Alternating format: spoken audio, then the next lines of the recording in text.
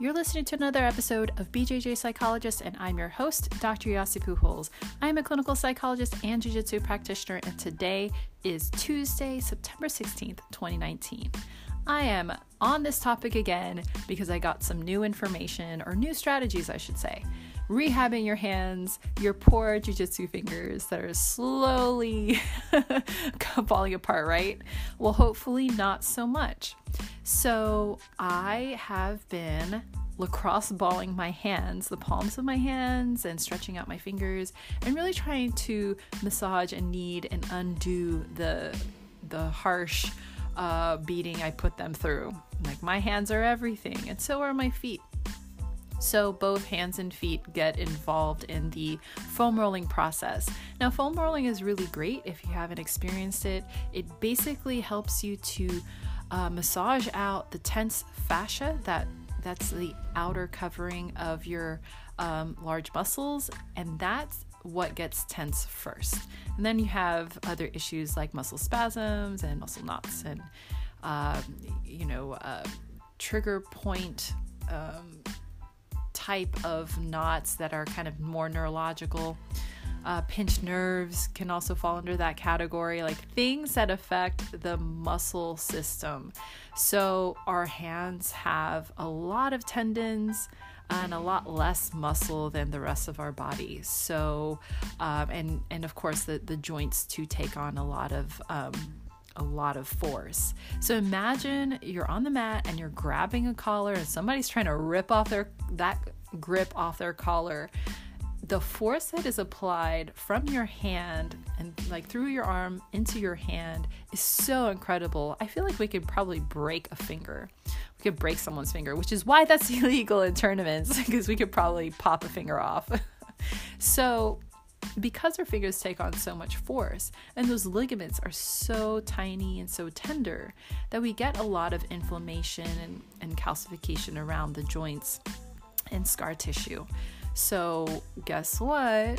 Massaging and like lacrosse balling or tennis balling the palms of the hands and the fattier parts of the hands can really go a long way. So the process that I've been doing is, put your hands on the floor and then put the ball between your hand and the floor, and then press into it and kind of roll it around, roll it all over. There's kind of no direction you can need to go in, but just kind of hit all the spots, and that way that those tense spots can release, and then your hands can finally relax, because guess what? You use your hands for the rest of the day. So like our feet, we're walking outside of jiu-jitsu. So there's no real rest time unless if you're actively resting, lying down. But guess what? When you're lying down, you're probably on your phone or on a laptop or doing something, holding a remote. Eating something still requires your hands. So if you can give your hands a little bit of a therapeutic break by bending them, kind of rotating the tissue a little bit, massaging each hand yourself, or if you have someone else do it, that's perfectly fine. Highly recommended. But massaging that tissue is very important, so you can kind of have a reset before you get back on the mat. Also very important, the forearms. I've been getting forearm focused massage because that's another set of really fine muscles and tendons that get worked.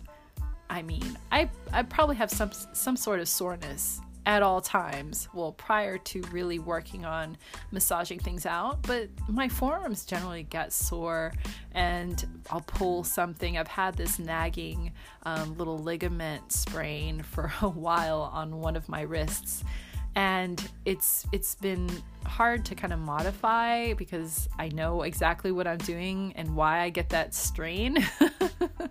So massaging it before and after really helps, and it's been getting slowly better over time. So pay attention to your hands. Get a tennis ball, softball, lacrosse ball, or just do kind of traditional massage of those little muscles and ligaments, and also take care of your feet. So usually I'm standing on a lacrosse ball and like working it through my heel and the sole of my foot and the ball of my foot, and I hate it. It's painful, it sucks, but it prevents cramping.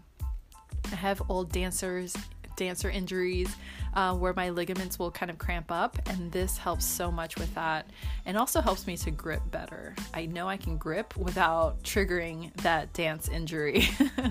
So it's awesome. I highly recommend tote around a lacrosse ball with you, because you don't want to be touching other lacrosse balls that have been, I don't know where. Like the lacrosse balls at the gym are great, but I'd just rather wipe that little guy down before I use it. And then if you have your own, even better, you can take that anywhere. You could do it anywhere. So try out the lacrosse ball on your hands and feet. It's amazing, especially if you're a guard player like myself. Although, if you're following me on Instagram, dr.yasi_fit,